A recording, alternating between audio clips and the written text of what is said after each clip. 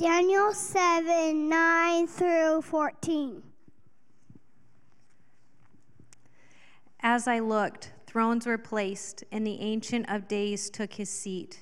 His clothing was white as snow, and the hair of his head like pure wool. His throne was fiery flames, its wheels were burning fire. A stream of fire ensued and came out from before him. 1,000,000 served him, and 10,000 times 10,000 stood before him. The court sat in judgment, and the books were opened. I looked then because of the sound of the great words that the horn was speaking, and as I looked, the beast was killed, and its body destroyed and given over to be burned with fire. As for the rest of the beasts, their dominion was taken away, but their lives were prolonged for a season and a time. I saw in the night visions, and behold, with the clouds of heaven there came one like a son of man, and he came to the Ancient of Days and was presented before him. And to him was given dominion and glory and a kingdom, that all peoples, nations, and languages should serve him. His dominion is an everlasting dominion, which shall not pass away, and his kingdom one that shall not be destroyed.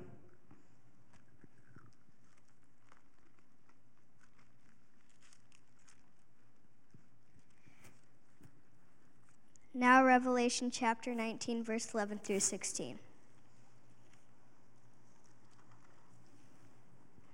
Then I saw heaven opened, and behold, a white horse. The one sitting on it is called Faithful and True, and in righteousness he judges and makes war. His eyes are like a flame of fire, and on his head are many diadems, and he has a name written that no one knows but himself. He is clothed in a robe dipped in blood, and the name by which he is called is the Word of God. In the armies of heaven arrayed in fine linen, white and pure, were following him on white horses. From his mouth comes a sharp sword with which to strike down the nations, and he will rule them with a rod of iron. He will tread the winepress of fury of the wrath of God the Almighty. On his robe and on his thigh he has a name written, King of Kings and Lord of Lords. You may be seated.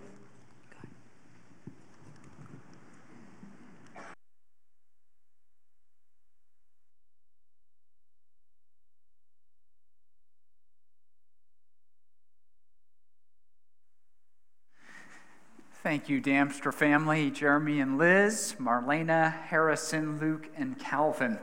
We thank you for serving us, this church family, so well, for your deep faith. We give thanks for you in the reading on this fourth Advent Sunday. Now, what we've been doing, a number of moves that we've tried to make, I think beginning with the fact you ask most people you rub elbows with during the week, about God. They're probably inclined to say, yeah, I think there's a God, but really what they mean is that God's an idea.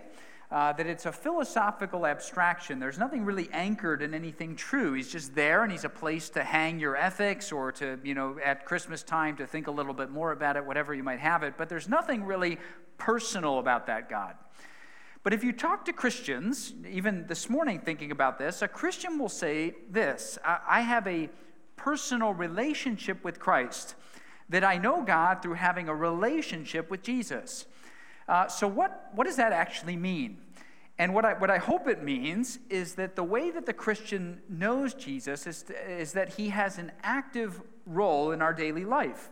As any relationship does, you think you're in a relationship with anybody, what that means is that they shape you, they motivate you, they impact you. And for those of us who are Christians, we can say Jesus, we have a relationship with Jesus in such a way that he moves us on a daily basis and comforts us. I hope that's true for you. And if there's one time a year, you say, well, is the pastor just talking? You say, well, no, what Christmas does is it makes sure that we all know. God says, all these people and their sinfulness, they're very simple. I'm going to make sure they can't miss it. I'm going to send forth my Son, the eternal creator of the universe, who's with God the Father and the Spirit, and I'm going to put him down into history. He's going to walk in a most humble place. He's going to do things that other humans do. In fact, everything that other humans do. And that way the people say, that's what I'm like. You can have a relationship with God through Jesus. There's an appearance. He comes among us. Now, it's not just at Christmas time, but we've been tracing the theme, not our normal practice to preach thematically, though this Advent we have, been tracing the theme of God appearing to his people. God would come visibly among the people to say, I'm real. You can have a relationship with me. And we looked at a number of the themes. You'll remember we said God often appears as fire. Very interesting, say, well, there he is. He comes down, and Moses in the burning bush might be the most famous example, and God's visible to, in that case, Moses as fire.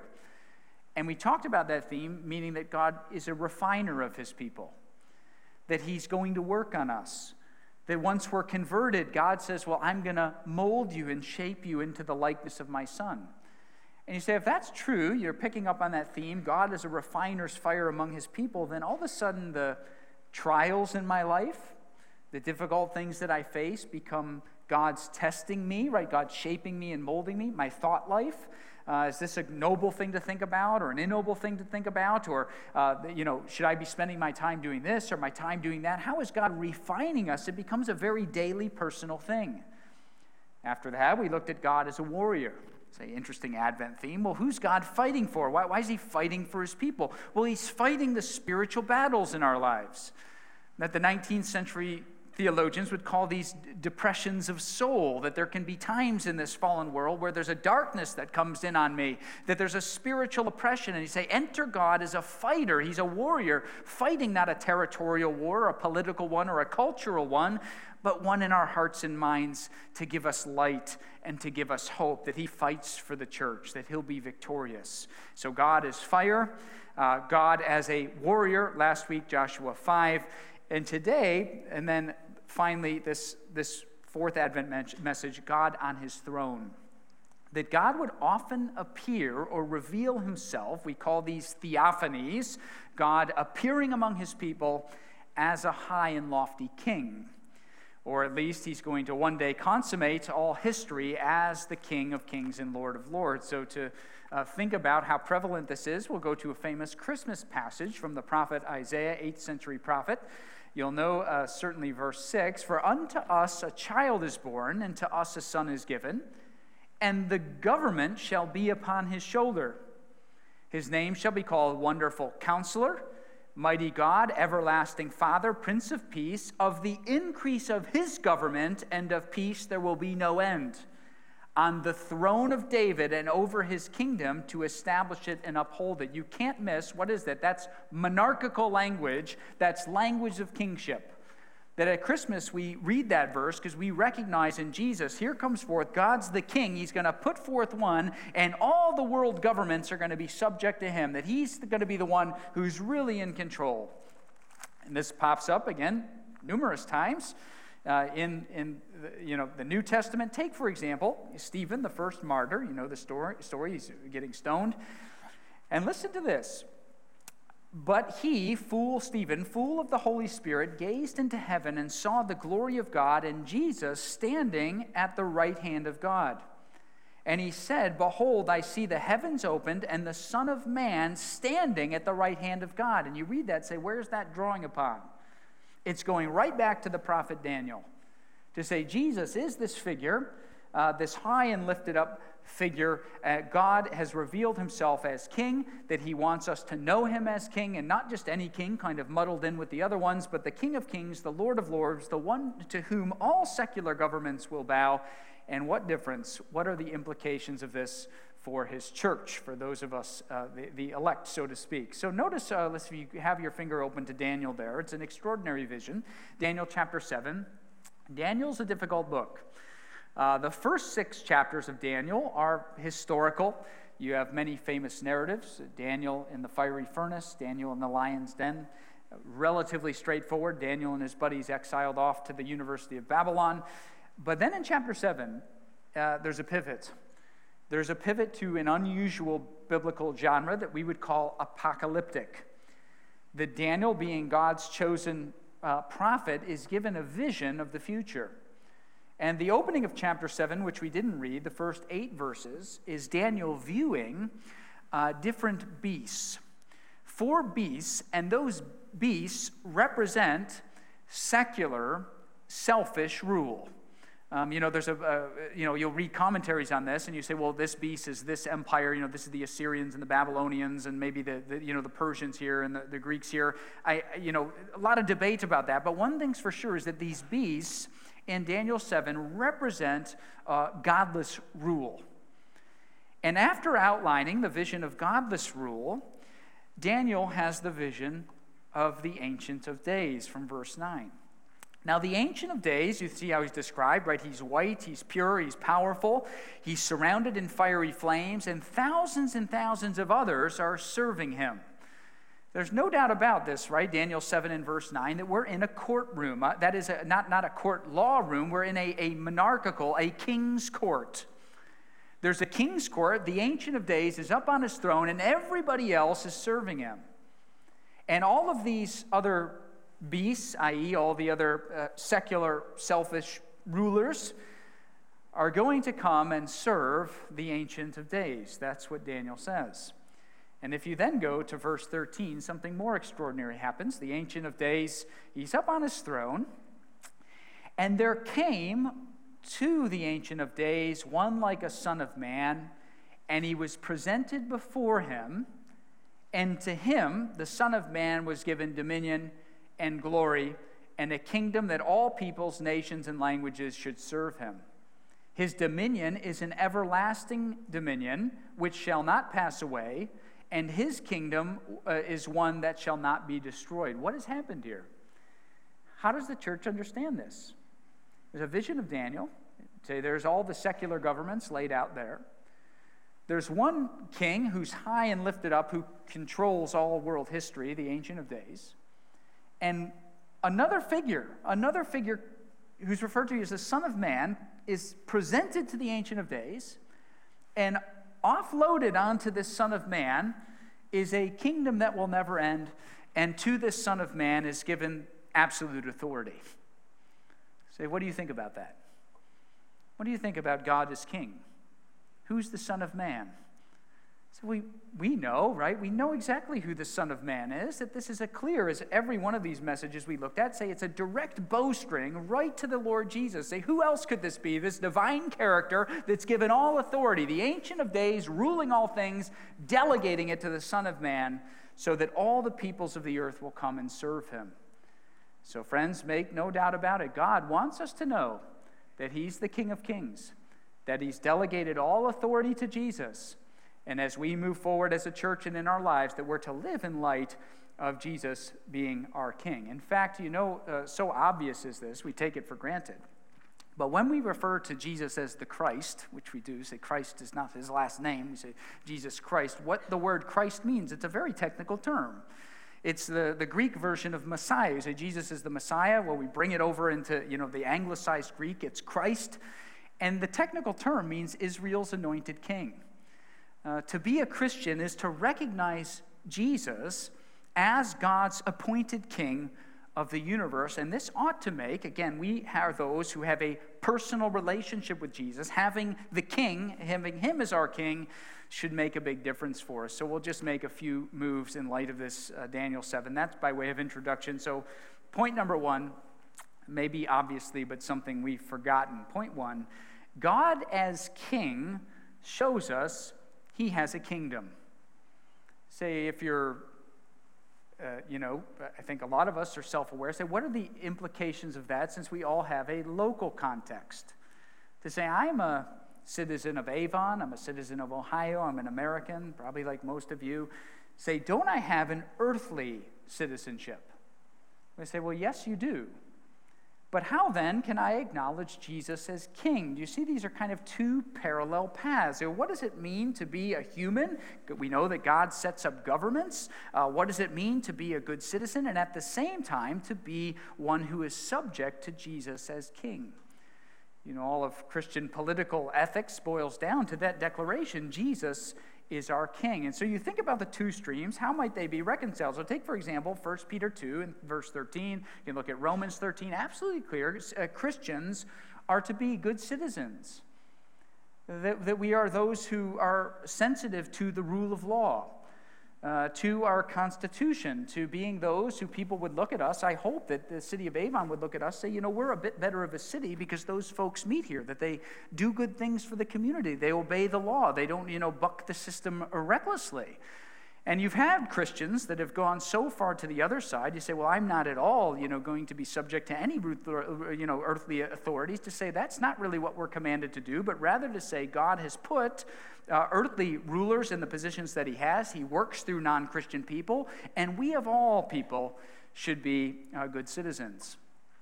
Sometimes a young guy will come to me, probably testing to see if I'm a legalist, or I don't know why, but say, well, Pastor Shaw, I'm 20 and a half, I'm nearly 21, can I go out on the town? Don't you think I could, pass off a fake ID and have a beer? What do you think about that? I say, well, actually, we Christians, we follow the law. That we're those who respect the rule of law. We're thankful for good government. We recognize God working through non-Christian governments so that we might be restrained, so that our society can navigate our sinful problem. And so, again, we are those who respect the rule of law. We want to be good citizens in our time and place where God would have us. Acts 17, God places us in a time and a place for a reason. We, of all people, should be good citizens. At the same time, you'll read something like this, Philippians 3:20. Paul says, our citizenship is in heaven, and from it we await a Savior, the Lord Jesus Christ. That our citizenship is ultimately not here, but with Jesus as King and the city that he's going to usher in. And you're trying to navigate this, a long history in Christian thought, from Augustine's, those of you interested in church history, his major work, The City of God. What it's dealing with is precisely this problem, right? You've got Rome on the one hand, you've got Jesus as king on the other hand. Luther talked a ton about the two kingdoms. How do we navigate this? And here's the real tension that we have to give a lot of thought to as a church. There have been times in our history, American history, where the gap between these two so-called kingdoms, right, the earthly kingdom and the heavenly kingdom, there's been times where that gap is fairly narrow. I'm struck. Those of you who lived through the 1960s, you got to explain them to me. I don't know what happened there. You look at something like John F. Kennedy's platform in 1960. You say there's a ton of Judeo-Christian overtones to it. You think of something like the Moynihan Report, the report that shocked the nation. It's 1965, Daniel Patrick Moynihan, liberal Democrat. And what that report is, it's a robust defense of the family and a robust defense of dare I say, dads. You say there's a real consensus in America not that long ago to say, okay, there's a strong Judeo-Christian stream that has informed our founding documents, that it informs the way we behave. We can all agree on things like the importance of family and the types of citizens that we're bringing into the world, and things like hard work, and that we can call moms moms and not birthing mothers and things like that. There's a long consensus, right? A consensus where the gap between being a heavenly citizen and an earthly citizen for a Christian was close. Still different, but close. So the reality that we face now is that there's a real gap growing between secular, non-Christian political philosophy, shall we say, and heavenly political philosophy, to use that crudely. So we got to give a lot of thought. We, again, should be kind and loving and engaged and good citizens on the one hand, but we also know that our allegiance is to King Jesus. How are we going to do this? And my prayer as a church, right, that we do this very tactfully and lovingly, that we render to Caesar what is Caesar and render to God what is God. But all this to say is that we want to be those who are faithfully present, use that term, faithfully present in our spheres of influence, honoring King Jesus, being the best citizens of earthly administrations as we can, and no doubt about it that when the kingdom of heaven collides with the kingdom of man, we obey God, we don't obey men. But in the meantime, we are given a charge. We're given a charge to be ambassadors for the true king, the one who has all the secular governments in his hand. And by the way, what I just described, that growing gap, it shouldn't surprise anybody here, as I talked about last week. that we're not at all surprised that non-Christian administrations would behave in non-Christian ways. That's very much what the Bible would expect. But we, being the called out church, to say we honor King Jesus, we want to be good citizens, help us, Lord Jesus, to be faithfully present, to point to the truth, knowing that that's where ultimate freedom and goodness and hope are. One thing I found helpful in this, thinking of God as king and his kingdom, is to think of the Bible as a 5-act play. I don't know if we have many theater goers here, but it actually works out quite nicely to think the whole drama, you pick up the Bible, say, oh man, 66 books from across many centuries. How do I say Bible's one smooth story, one smooth arc? And you can think about it as a 5-act play, God's history. Act 1, God creates matter out of nothing, as we sang in the first Noel. He creates matter, creates everything good, crown of his creation are human beings made with rational faculties to know him and enjoy him. Say, Act 1 gets us off to a very good start. But Act 2, like any play, is where the problem comes in. That we abuse the freedom and the goodness that God has entrusted to us, that we're bad stewards of that we turn our own way, and as a consequence, that all of creation is groaning under the curse of sin, that's the only world that we've known, that there's a great problem. We've bucked God, we've cast him aside, say God's good creation, no thanks, we ruin it in our selfishness. Act 2 is that humans rebel and sin enters the world. Act 3, gloriously, God in his grace inaugurates a game plan of redemption. That he invites, he calls his people to repent of those ways and to come follow him. And the whole outworking of history is God gathering a people to himself so that he might be glorified and that we might enjoy him. That's Act 3, God's great game plan to restore his creation that has been lost. Then Act 4, we could then say the church plays a part in the play in Act 4. That Act 4 is the people of God representing King Jesus on earth for the time that we have, that we're going out into our places of work, interacting with our families. Later this week, you're going to see some family members. Maybe they're not Christians. You say, oh, here I am. I'm in Act 4 of God's great drama, being an ambassador for the King, trying to win as many people as I can to King Jesus, to show them his gracious rule. And then, of course, we await Act 5, which is Christ returning and consummating all of history as the King of Kings and Lord of Lords. So you follow that. So the Bible really it can fit into a 5-act play. God makes everything good. We say no thanks. The curse of sin enters in Act 2. Act 3, God says, I want to redeem a people to myself through my Son. Act 4, the church is called out to do the work of the King, representing him for the short time that we have here in his creation as we await Act 5, the end of the play, for Christ to come back as the King and the ruler to gather those and to consummate his kingdom. So point here is that if we acknowledge God as King, if he's revealed himself as King, which I hope we made the case that he has, then what that means is all those who've surrendered to King Jesus, all those who've put their faith in Christ, Israel's anointed king, that we are subjects, firstly, of a heavenly kingdom, that we as Christians, our political philosophy is that Christ is king. Yes, are we good citizens? You better believe it, but our primary aim is to please King Jesus and to win as many as possible to him. Now, bold heading number 2. Sorry, I'm playing with this. Driving me a little nuts today. Sorry about that. Point number 2. As God is king, what demand does this place on us? What's our response, so to speak? And I think our response is our allegiance. That if this figure exists, again, we Christians say he does, that his dominion is an everlasting dominion and all the nations and languages and peoples are going to serve him. Say, here he is, the Lord Jesus, given this authority by the Ancient of Days. What should we do about it? Take it casually? You say, no, this demands the allegiance of his people. Now, here's the rub, and I think the real tension in our time together today is that we have a very odd relationship with leadership in general. You notice that? To say deep down in all of us, we on the one hand, long for a leader that is pure and right and going to do the right things and lead us. And you kind of see this you're a student of history and you kind of trace this, say there's something deep down us. We like a leader to follow. We want good leaders to follow who can charge the hill and take the people to where they need to go. And we say, yes, leadership done rightly is a good thing. No matter where you go, you try to set up even an egalitarian society, some kind of leadership emerges. It's part of what it means to be human, is to see that there are leaders and we want good ones. At the same time, we don't like following, and we certainly don't like being told what to do. And you feel that tension, right, with this topic. So I really long for a good king, a pure king, who's unlike all other earthly administrations, all of these flawed figures, right? The best of leaders. I mean, this is being played out in a major way on our national scene with the, taking down of statues, for example, to say, well, even those who we've esteemed as good leaders in the past, there's chinks in their armor that they've got. Say no person can pass the test. So we got this strange relation. Is there somebody out there who can lead well?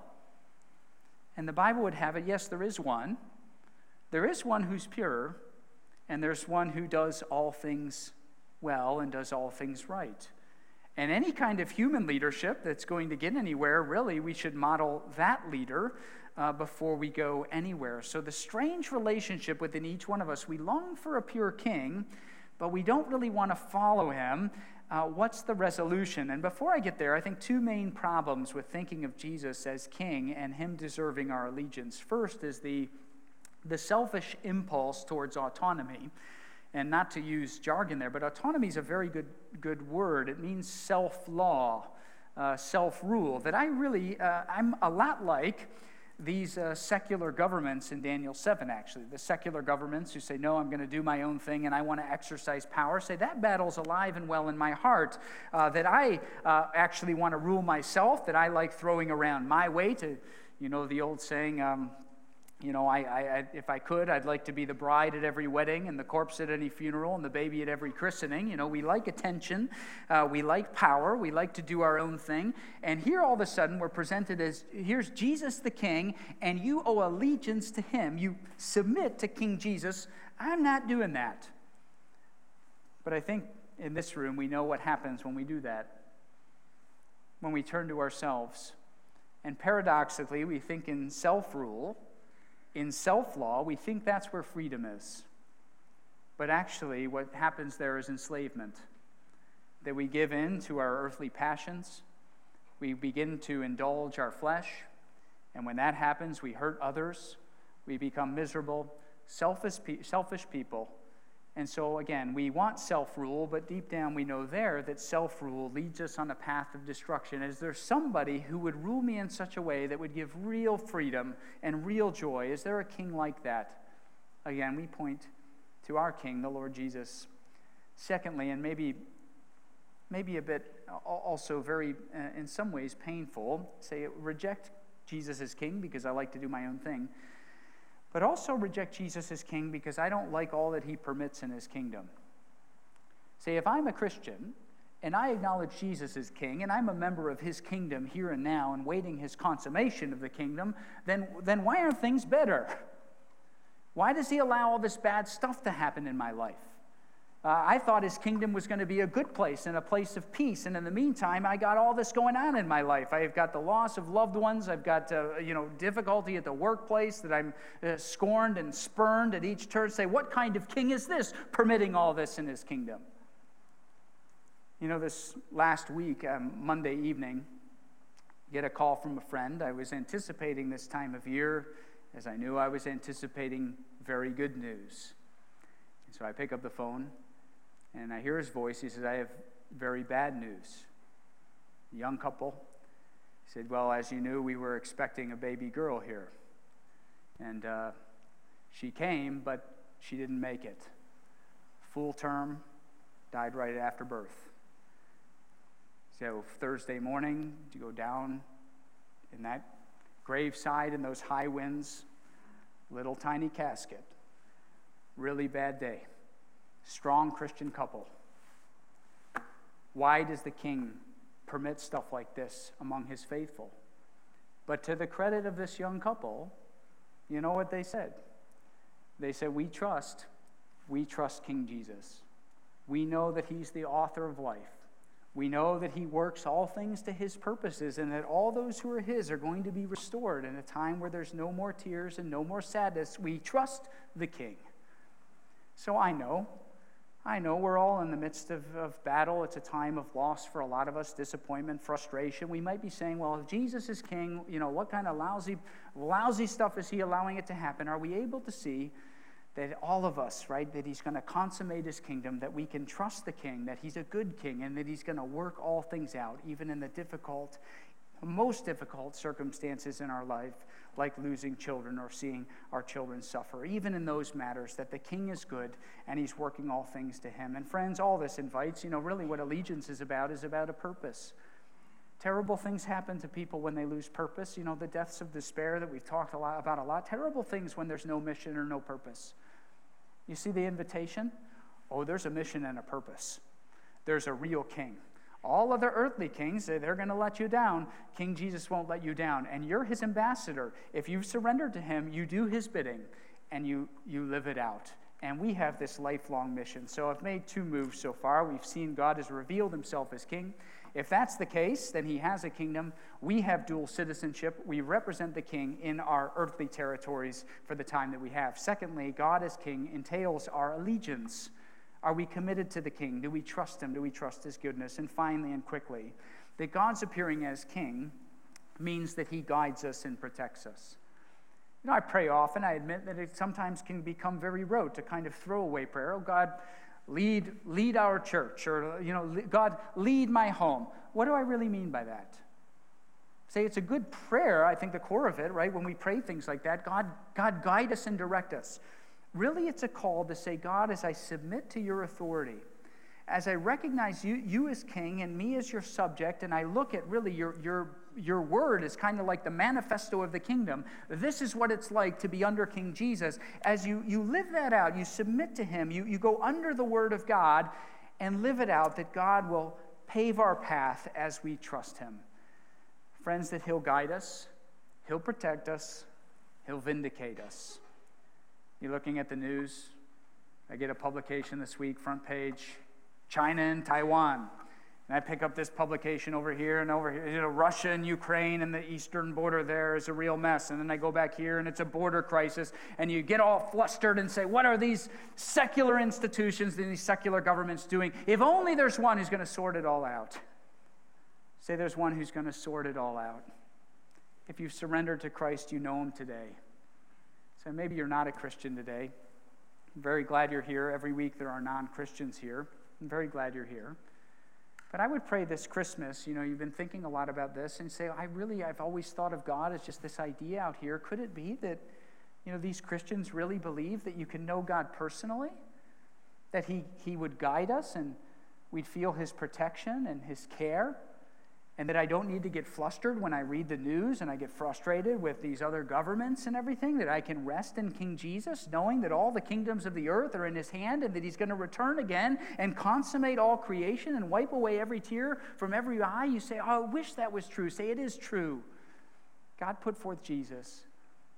You surrender to him today. Say, Lord, I've been a sinful person. I've been quite frankly more preoccupied with Vladimir Putin and Xi than I have with you, the true king. And I confess I'm a sinner. I want to know this Son of Man. Will you come into my life, change my life, renew me, make me one of those ambassadors? I'd pray you do that. And if you're a Christian, we are going to prepare now to take the Lord's Supper, which renews us inwardly and spiritually, right? To say that this king who came in the manger is also one who gave his life. And we appropriate that. We say, yes, Jesus died for me, that I can be renewed in this truth. That I'm his subject, that he's my king, and I'm his subject. And that's the one that's going to win the day. That's the kingdom the only kingdom that's going to last is that of King Jesus. Friends, there is a king. He will guide, protect, and vindicate his church. May we rest in that this Advent and always. I'll pray. Lord, we do. We confess. We know that you're king, I suppose, by calling you Christ. Lord Jesus, we know you're king, but we've not always acted like it. We've been our own kings and queens. We want to be autonomous, and we kind of at the same time long for a good ruler and take shots at inadequate human rulers. And you say, is there any way kind of out of that cycle? Yes, there is. The Ancient of Days delegating to the Son of Man that all nations, peoples, and tongues would be subject to the Son of Man. Lord, help us today. We need your help. As we're citizens of your kingdom, help us to be good citizens here. And what that looks like is the gap between the earthly kingdom and the heavenly kingdom grows. How do we do this well? We want to obey you and not men, but we want to be good citizens. We want to win as many as possible. The only way we do this is by your strength and your wisdom, Lord. And so as we prepare our hearts now for your supper, I pray that you would renew us and that we would, to pick up on this theme, that you would be back on the throne of our hearts. It starts there, that you would be, Lord Jesus, on the throne of our hearts, leading us, guiding us, protecting us, and one day making all things right. So we commit this to you for Christ's sake. Amen. Now, as we prepare for the Lord's Supper, we already said the communal confession, that we confess our sins before the Lord. And also, if you're not a Christian, it would not be a good idea to take communion because you've not surrendered to Christ as your Savior, that this is something Christians do to say we acknowledge Jesus' brokenness and his sacrifice for us. And so as we look now, if you would just with me to say, when we do this as one church family, it builds us up in Christ and we proclaim his death. And so if you would, just take a moment of quiet reflection again, thinking about the Lord's sacrifice.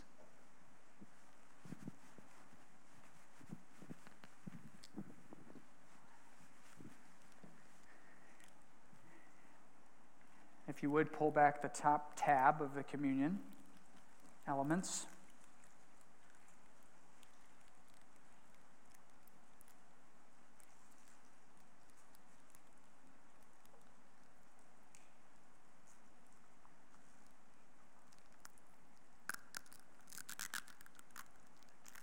And if you take the bread in your hand, Paul says, I've received from the Lord what also I delivered to you, that the Lord Jesus, on the night when he was betrayed, he took bread, and when he'd given thanks, he broke it and said, this is my body, which is for you. Do this in remembrance of me. The broken body of Jesus for redeemed sinners. If we could, church family, take the bread together.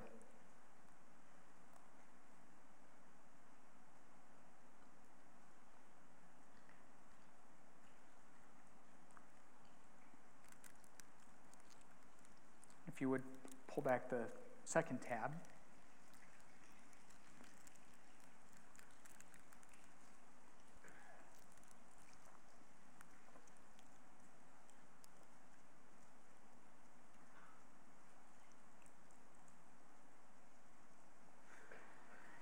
And in the same way, Jesus took the cup after supper, saying, this cup is the new covenant in my blood. Do this as often as you drink it in remembrance of me. For as often as you eat this bread and drink this cup, you proclaim the Lord's death until he comes, the blood of Christ that cleanses us. We take the cup together.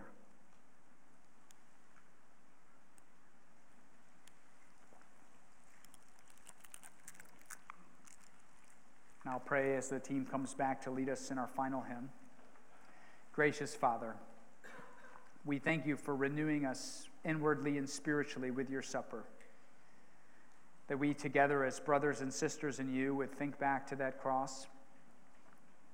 To say that you, Lord Jesus, paid the ultimate price for us. And that we can then have confidence not in ourselves but in the power of your blood. And Lord, help us again to live in light of that. To live in light of being those who've inherited your kingdom. And that we would do your bidding here, acknowledging you as our King, our sacrificial leader. May we emulate you and love you for Christ's sake. Amen.